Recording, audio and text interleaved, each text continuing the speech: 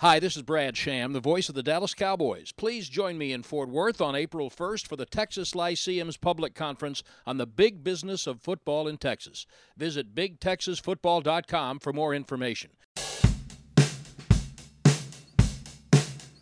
Texas Talking, what was that you said? Texas Talking, gonna hoop upside your head. Texas Talking, tell me who can you trust when Texas guys are and Texas guys love Texas Talking. Hi, I'm Jason Goldman, and I'm the White House Chief Digital Officer. I'm actually recording this intro at the White House, but since this is audio, that's hard to verify. But now here's your Tribcast and your host, Ross Ramsey. Thank you. I didn't know they allowed iPhones at the White House now. This is Ross Ramsey here with the Tribcast. Right, yeah. For the second week of March. With us, as you have already heard, is our editor and CEO, Evan Smith. We can't see him recording this at the White House. He can't see that you're not wearing pants. You know, we may be in the White House for all he knows. Mm-hmm. Ooh, it's like the call came from inside the house. It's like one of those horror movies. Nina Satija, a reporter with the Tribune. Hey, Ross. Another reporter with the Tribune, Patrick Svitek. Hello. Aloha, Patrick. Yeah.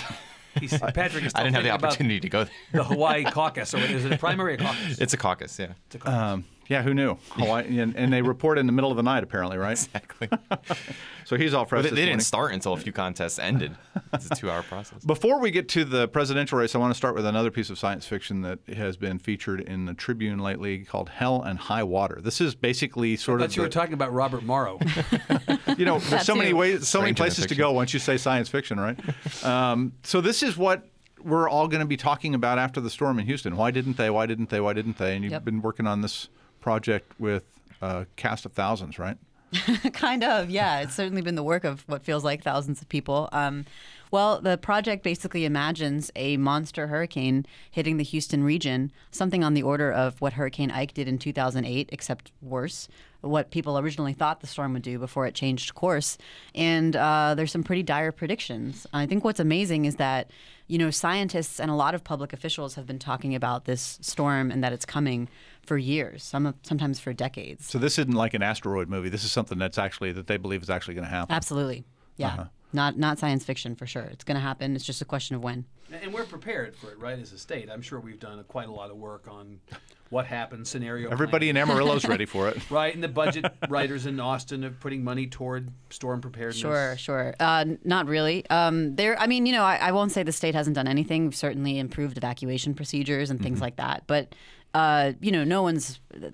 It's not a myth that we can't evacuate 1 million people out of Houston in time for a storm like this. Even Hurricane Katrina was actually considered a pretty successful evacuation, which is kind of odd to think of now when you think of the devastation. So whom? They got a lot of people out, but not everyone was able to get out. So heck of a job, Brownie, turns out by PolitiFact to be mostly true. There was a lot of people evacuated and a lot of people didn't. There's a lot of storms where even if there were the resources to evacuate everyone, they won't leave. So that's a whole other story. But for sure, the people that we talked to said the state, Congress, local officials could be doing more. It's really, the problem is there's no one person you can point to and say it was you. It's really an effort that has to be, across. Is there a wave a wand thing? I mean, if you could wave a wand, is there a fix to this, or does it boil down to shouldn't have built Houston right there in that path? Well, you could probably say that of a lot of cities on the coast, but I think the closest thing to a wand would be to have a powerful senator on board. That's what we've been told. State or U.S.? U.S. senator, for sure. U.S. To do senator. what? To basically say we need federal money to build something. We need federal money to build a coastal barrier. Except I thought we don't like federal money. Or federal anything. Right. That is one issue. It's got an earmark problem, right? So they basically want to build like a wall to stop a storm surge. You can't stop the storm, but you can stop some of the water, or a great deal of the water. Yeah. And right now, we talk to Congress, and the few people in Congress that will talk to us say, well, wait a minute, we don't even have a plan that we've agreed on. And they point their fingers at the scientists who are still arguing on what we should build. The scientists say, well, no one told us to, come up with one plan. So it's just a total blame game.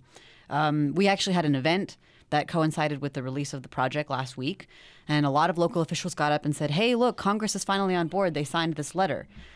What the letter said, signed a letter, very exciting. What the letter said, which, by the way, was only signed by 32 congressmen, not all 36 in the delegation, The letter basically said, hey, U.S. Army Corps of Engineers, we know you're studying this, and it's going to take you 5.5 years, and we think you should do it faster. It's going to take them 5.5 years to study it? To study it, yes. And then, so if they started building, speaking of building walls, that would have been a nice seg later, right? But if they were to build this... We're going to build a big, beautiful storm surge. Right. And we're going to get the U.S. Army Corps of Engineers to pay for it. If they started on Friday morning, how long does it take to Trumpian build a in the wall end. like that? It would probably take at least 5 or 10 years. So you're talking about 5.5 years of study, and if that study results in a wall on the day after the study, 5 to 10 years after that, we'll have a wall, and the storm's going to happen. Who knows when? Isn't this the problem with everything? Everything just takes too long. Well, Everything they'll all takes blame too long their and predecessors. everything's- You know, when it yeah. happens and it's a disaster, everybody will blame their Well, predecessors. government is very, government does what it does. Some good, some bad. There's good government, bad government. But generally speaking, the culture of government is not super streamlined, right? And fast. It's hard for government to pivot quickly. The idea that it's going to take 5.5 years to study it, Right. it's like, really? Yeah. We can't, there's not anything we can do to make this go more quickly? Well, see, what's interesting is Congress signed this letter that everyone's all saying, hey, look, Congress is on board. The letter basically said, Army Corps, you should do this faster. Well, the Army Corps says, hey, Congress, we need more money from you if you want to do it faster. So it really is quite insane. We talked to Congress about this, and they said, well, the Army Corps needs to go faster. And I said, well, you need to give the Army Corps the money. Meanwhile, in Houston. Right. So can you do anything locally? Are they doing anything locally about this? I think that it's tough. I mean, you really have to come up with several $1 billion to build this thing. Otherwise, a lot of people we talked to said, yeah, they could strengthen building regulations. They could stop building in the 100-year floodplain. Right. They could raise elevation requirements, not really being done on much of a large scale, though. And that doesn't really change anything that's already there.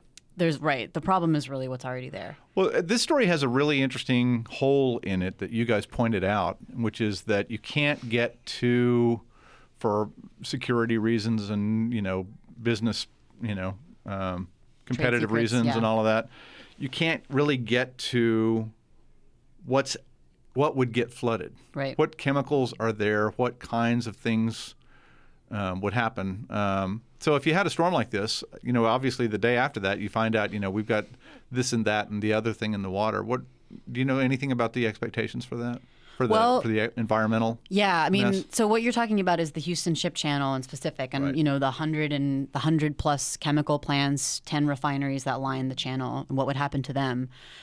We for sure would have, what some people might call a toxic soup of stuff in the Houston Ship Channel, which drains out into Galveston Bay.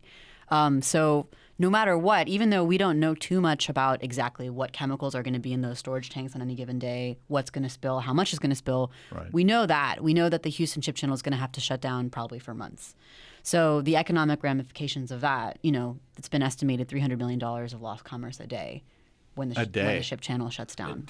A day. Now, that was when oil prices were a lot higher than they are now. So the number may be different, but I still think we're going to talk. We're talking hundreds of millions of dollars a day. And one of those congressmen who's right in the middle of this area, Pete Olson, had a very alarming quote in this story that Yes. if this happens, basically you destroy the American economy.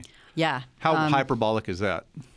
Well, I don't think it's very hyperbolic. I guess it depends on your definition of destroy or kill the American economy. Mm-hmm. But really, the building blocks of everything that has plastic in it is made on the Houston Ship Channel. A huge amount of that. We're talking everything from Tupperware to car tires to tennis balls to, when you take a pill, 99% of that pill is inert, right? The medicine is like super concentrated, so they want to add and all that. All that stuff is made on the Houston Ship Channel.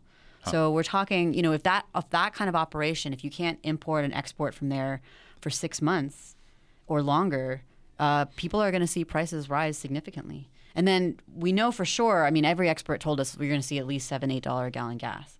So that itself is going to be a big hit. We saw after Katrina, there were huge issues with gas prices. Mm-hmm. But this is a kind of ripple effect that would stay in the economy for quite some time. When you talk about it or write about it in a project like this, and when you sort of get everybody stirred up, you call these congressional offices, whether they call you back or not, you write these articles, you have these conferences and everything. What's going on? Are there more letters? Is there any sign that, you might have awakened at least somebody out of some slumber? I think at the event that we had last week in Houston, it was packed. And a lot of folks came out and said, where's Congress? Why isn't Congress at this event? What are we doing? Another report came out which suggested a whole other barrier that could be built that people hadn't proposed before, which is probably going to slow down the process as opposed to speed it up. So I don't think... So now there's an alternative. So now there's a fight over which alternative. Right. There could be. Yeah. So I'm not sure what's going to happen, but we're certainly going to keep writing stories to hold folks accountable, or at least try and talk more to Congress, because it seems as though that's where people are looking to now. But I'll tell you one other the real magic wand in this, unfortunately, is another storm hitting. If you look at Katrina, for years, there had been a series that the Times-Picayune did in 2002, Washing Away, predicted a huge storm hitting New Orleans, said that the levees weren't adequate. And then Katrina happened in 2005.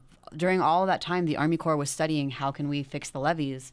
They didn't have the money they needed because of 9/11. Right. 2005 happens. Immediately, everything gets fast-tracked. Louisiana gets like $14 billion to rebuild their levees. And it was done in 6 years. So Katrina had to happen. Although, ironically, those levees may not even protect against another Katrina. But at least they were rebuilt to what they should have been. Man, you're a totally upbeat person to have on this podcast. I know. Oh, my God. Wait a minute. I need to go run my car into the retaining wall, actually. So you have this really interesting modeling thing, that is what Ike did, what Ike would have done had it gone on the path that they thought it was going to go on. And what, is it 15% stronger storm? Yeah, they added 15% wind speeds, which, just for your information, is only a 125-mile-an-hour storm. So that's a Category 3. Right. So we were looking at scenarios where it's not like it's a Category 5 hurricane, which people think is like the worst-case scenario. You don't need wind speeds that high just to like an do a lot of okay damage. hurricane. Kind of, at least by wind speed-wise. Wow. So that's all on the website. We That did is it all on with the ProPublica, right? So, Yes. Where all did this get published? I'm just curious. I should know this, but I don't. Yeah, so you can go to texastribune.org/hell and high water with a dash in between all those words. Or you can go to ProPublica.org/Houston, I believe. Or if you go to ProPublica.org or our website, you'll find a link to it somewhere. Oh, just Google it. Or Google it. Or Google just Hell Google and it. High Water. There's also a episode on Reveal, the new public radio show from PRX that I'm also a producer for. So you can check that out. I think that's called Mighty Ike, which is what we call this storm. Can't say hell on the radio, huh? Oh, we can say lots of things on the radio. Well, let's talk about the other science fiction project, which is the presidential race. I think that's even more science fiction. Probably. Patrick, where are we now? Well, we just had some contests. Another somewhat Super Tuesday. It's pretty super for Somewhat Super Tuesday. pretty I like super that. for Mr. Trump. Exactly, yeah. 4 more states voted. Tuesday night, we had Michigan, Idaho, Mississippi, and Hawaii. There were 3 primaries, 1 caucus. Our guy, the guy we follow, Ted Cruz. Our guy. They've got our Listen to guy. him. It's okay. We'll edit that out in post. Exactly, That's we can fine. blank that out. Ted Cruz won one of those contests, the Idaho primary. That was the contest that I think he and his campaign were feeling the best about. He was, beaten by pretty wide margins in the 3 other contests, but he continued to pick up delegates. Wasn't too far behind Trump for the delegate count for the night, and continued to, show viability against Trump. Which again, that's his short-term goal, which is to show that he deserves that one-on-one battle with Donald Trump. And this was kind of his, I think, last major opportunity to prove that before we move on to the winner-take-all contest. The biggest news, I think, out of last night for Cruz was that he beat Kasich in Michigan. Well, yeah, Kasich was sort of staking a lot on Michigan. Sure, I think right? that was probably the biggest surprise of the night. He just edged out Kasich in Michigan. For second. For second. Yeah, Donald Trump was Right. I mean, far ahead for first. And the fact that we need, like in The Exorcist, to get an old priest and a young priest to pronounce last rites on little Marco. Yeah, I mean, I think I'll have to check the numbers still, but in 3 states he missed the delegate threshold, the so-called Rubio did the viability threshold. I think in 2 states it was 15%, in 1 state it was 20%, and so I think he walked away from the night with few, if any, delegates. I think they said, I heard Steve Kornacki say this morning on the way into work on the radio that the best case scenario for Rubio last night was that he got 1 delegate. Yeah, exactly. And in The Hawaii, best case. case. which doesn't have a threshold, He so got as long 1. as you The irony you is work that above the 0, threshold you're in good. You want for play. Everybody gets a prize. The threshold in Michigan was 15%, but the didn't make threshold that. in Idaho was 20%, Yep. and poor Rubio, he got 17% in Idaho. Yeah. So if only the threshold had been different, he would have gotten delegates in Idaho. It was a bad Yeah, I mean, and then there was the cherry on the sundae for him this morning was there's a new CNN poll out of Florida that has Trump up 16 points over Rubio in Florida. Yeah, I mean, obviously what Ted Cruz wants to happen on March 15th is Rubio loses Florida, and hopefully gets out, endorses Ted Cruz. Right? Kasich loses Ohio. The same poll had Kasich down 6 points in Ohio behind Trump. Behind Trump in his home state, and the fact that Kasich put so much effort into a state like Michigan, which is similar. It's a kind of Rust Belt Midwestern state to Ohio, and was only able to come in, third, a little bit behind. And Republican politics in Michigan are not like Republican politics in Texas. The kind of Republicans who get elected in Michigan are much more John Kasich Republicans than Ted Cruz Republicans. It's not good news for Kasich that he finished behind Ted Cruz. Well, let me back up to Mississippi for a minute. Isn't this one of the southern evangelical redneck states that a Texas candidate was supposed to dominate back there in our original musings? Yeah, exactly. It's been quite interesting. The knock. I think the great irony of the race so far is the knock on Ted Cruz from the get-go is, he'll just end up being a regional candidate. He'll do well in the South or whatever. Right. It turns out Donald Trump is more of the southern regional candidate. Right. He's won all these deep South redneck states. from Queens, right? And I think the way that Cruz supporters view some of these states like Mississippi, Alabama, Louisiana is that they're not as ideologically conservative this election cycle as maybe they've been in the past. They're just more, and this reflects the national mood and reflects the Trump base, but they're just more kind of indicative of a populist anger that is. Haley Barbour and Trent Lott's state went for Donald Trump over Ted Cruz. Well, Trent Lott endorsed Kasich. Well, I know. I'm just up and down, man. Cats and dogs living together. This is the weirdest election cycle in history. Why it's a science fiction project, I guess. But it's so great. And honestly, if you had told me that on March 9th, day after March 8th primaries, that Bernie Sanders would be alive and Marco Rubio would be dead, it would only be the latest a complete upturning of the conventional wisdom of this race. I actually heard a conversation. You're talking about, we want Rubio. If Rubio didn't win, we need Rubio to get out so it could be a one-on-one with Cruz and Trump. There was some actual discussion, serious discussion this morning on the radio again coming in. People saying, well, maybe what will happen is Rubio will be pressured to get out of the race before his own state. Because if he wants to have a future politically, it will be devastating for him to run in his own state and lose. Maybe the thing for him to do is to accept what's going to happen. He sees it coming. Maybe Chris Christie will call and say, hey, you got a bright future in politics. Save the party. Give Cruz the opportunity to be the real stop Trump candidate. Right. Get out with the knowledge that because you've essentially thrown yourself in front of the oncoming car, save the children, that maybe then in the future you'll have the opportunity to run for governor or whatever else. But if Rubio runs in this primary on Tuesday and gets his ass handed to him, look, Trump may very well be unstoppable. I swear last night, that whole press conference after he was declared the winner in Michigan and in Mississippi before he had been formally declared the winner in Hawaii, where he had out the Trump stakes that were not, by the way, actually Trump stakes. They were somebody else's stakes. Omaha or something. And he had out the magazine business. I mean, the hardest thing, he was like, Trump magazine. Believe me, if you've been in the magazine business recently, it's a lot harder to sell a magazine than Donald Trump. Or Trump water or Trump wine, all this infomercial crap. At a certain point, you look at this and you go, Trump's hammered walk. At a certain point, you look at this and you go, this is an Andy Kaufman prank. This is obviously an extraordinary prank being perpetrated on the entire country, except it's not. And he is now galloping, not walking. He is galloping toward being the nominee, either because he has the most delegates heading into the convention and they can't stop him, or because he has a majority of delegates. I mean, do you see, you, expert, the great Svitek, Nostradamus, do you see a route for him to see be what he stopped? did there? He's setting you up. Be careful. Not before convention. Cruz can't get to 1237 between now and the end, so right? Cruz There's can't. No math for it. As you see it, Cruz doesn't have a road here other than the convention. I don't think so. I think, as you're pointing out earlier, in terms of Cruz's short-term goals, he's doing great. Which is to move this to a two-person race. I'm still alive. To ensure that Kasich and Rubio lose their home states. So that he's the establishment alternative. Exactly. Wow. Imagine a world in which Ted Cruz. So within that context, Cruz is doing well. But within the context of this broader race, within the context of the entire road ahead, Cruz, I think, is still a daunting challenge to overcome Trump, at least in the delegate count before convention. Is he going to try and change his strategy? Because the whole Donald Trump isn't conservative enough is clearly just sure. I think we've seen a bit of a shift away from that. That was kind of Cruz's knock on Trump for a large part of January and February. It was largely rooted in ideology. Ever since, I'd say, the Super Tuesday states and the lead up to the Super Tuesday states, it's been more about just straight up hypocrisy, saying Donald Trump says he's for the little guy, but he, employs foreign labor. He's spent his whole life sticking it to the little guy, and so it's been a little more kind of based on, I guess, kind of a populist appeal. Has that than it been has effective? An ideology. I think it's been more effective than the ideology, criticism, which, again, I mean, people don't seem to be drawn to. But is it effective, or is it this also doesn't work? I think it doesn't work less, perhaps. And what's not been effective, less ineffective than the other. What's not been effective, interestingly, is the people who've attempted, mostly Rubio, who've attempted to play Trump's game. Mm-hmm. Like, okay, he's a bully, I'm going to be a bully. Right. He's going to call me names, I'm going to call him names. He's That's better at it. totally not worked. Well, he's good at it. Well, he's vicious. He is good at it. He's in you the. ever get bullied as a kid, Svitek, back in Indiana?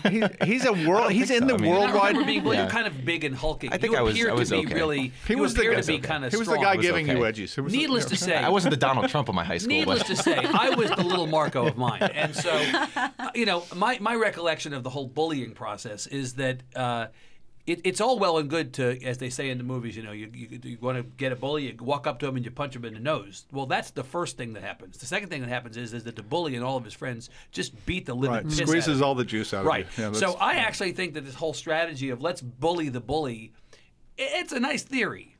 But in the end, Trump seems completely unmoved by the bullying. I think optically it just didn't work for Rubio. I mean, number one, I don't know what the age difference is, but I mean, you have essentially the youngest Rubio's looking 40. guy in Rubio's there. 45. Same age Trump as is, I Cruz. think, 68. Yeah, I mean, you have Trump the is youngest 68. looking guy taking Trump on is the not a oldest young looking man. guy in the race. I know he looks pretty good. He He's does not preserved. look 68. nearly as old as Hillary. And when Rubio started, going gonna into Google those, that while Sweet yeah, is going into those insults, some however, wisdom on us. humorous they were. I thought they were pretty, humorous and effective. But that certainly shattered the kind of squeaky clean image that Rubio's had throughout Right. this race of not, getting down in the mud and whatnot. And so I think, they haven't panned out the way I'm sure he hoped they would. And and honestly, what's interesting, I think, about Cruz, not that I'm entirely surprised by this, is that Trump has attempted to bully Cruz to a lesser degree than he is Rubio. I heard him last night again. Yeah. Lion Ted. Yeah. Cruz is not taking the bait. Cruz does not seem particularly undone by this. Yeah, I would say to give some credit to Cruz. I mean, he is the only candidate who's been able to go up against Trump and not get entirely, knocked back on his rear end, basically. Right. I think, I don't know if he's been successful in taking on Trump. I wouldn't call it a resounding success, but he's certainly not been, again, He's not been happy. He's still standing. I mean, he you've got is. a professional bully up against a professional arguer. Cruz made his bones in court. True. Kind of cutting through the fog and trying to get to an argument. I was wrong. Trump is 69. 69. He's 69. He's 69. Almost He'll be 70 70 years in old. June. Wow, so maybe they can attack him on age. So let's talk about. Yes, you remember the old Reagan line against Mondale, right? I promise not to make age the inexperience That of was my... one of Rubio's original insults. Right. Yeah. Was Right. sure Trump could die in office. I don't know if that was Yeah, one of right, those things right. that he said. I won't make the inexperience and youth of my opponent an issue in this campaign, right? The vice presidential picks are going to be interesting in this one. So tell us about Texas lobbyists going on TV for Ted Cruz, Mr. Smith.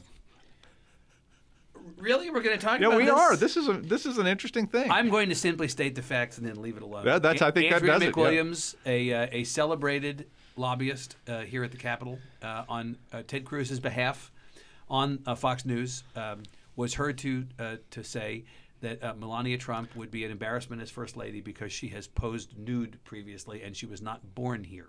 Would be the first foreign first lady in this century. Well, there's only been like 2 in this century, I'd like to point out. Honestly, there are some people who would say, well, God, at least they've stopped the birther argument against the Obamas if they're talking about, they're claiming that they were born here. So, It was just another weird sidebar. It was, I'm curious to know what One of state chair many. for the Ted Cruz campaign, Connie Burton, who does not like lobbyists particularly, thought of a lobbyist on Fox News speaking on behalf of her guy. 3, 2, 1. Evan's Connie phone Burton's is ringing, husband tweeting right. at me. 3, Line 1. 2, 1. So you've got a big interview on Friday. You mean my Sid Miller interview? That's tomorrow. Yeah, that's tomorrow. No, Sid Miller's the warm-up. I like this. Yeah, exactly. Yeah, here's- Sid Miller is the Steve Lawrence and Edie Gourmet of this interview with Frank Sinatra Friday, right? The number of people who know who either Steve Lawrence and Edie Gourmet are, Or maybe even Frank on Sinatra. This, We'll on see, this right? podcast, Nina's looks like I have no idea.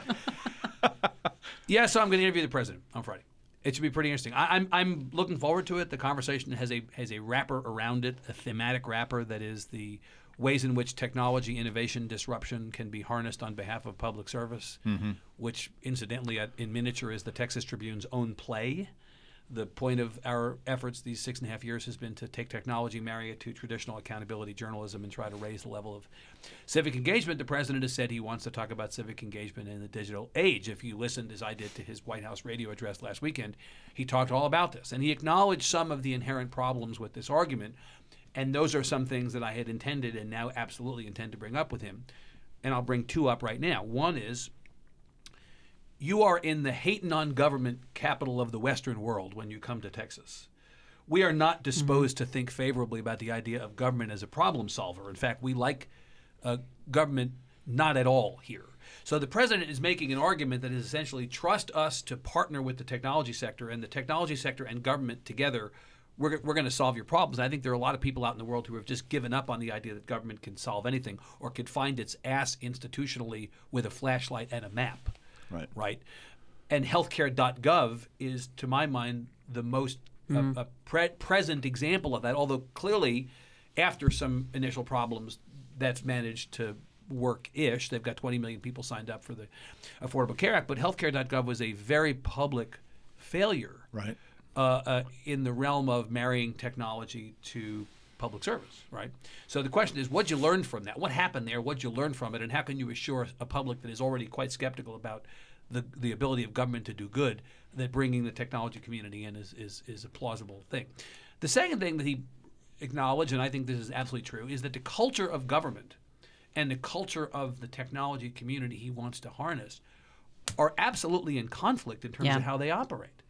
Government is, by definition, by nature, big, bloated, bureaucratic, risk-averse. We're kind of back to hell and high water, aren't we? Right? Yep. Right. And the tech community is streamlined, and they want to move quickly, they want to fail fast, they want to do all this stuff. And so you take these innovators, these disruptors, and you put them in government, and it just seems like this is not like a delicious Reese's peanut butter cup of peanut butter and chocolate coexisting together. Molasses and electricity. This is really a definite clash of cultures. So from my perspective, how do you persuade the tech community that they want to give up all this awesomeness that they have over here to come over and work in a culture that is antithetical to everything that they've been doing?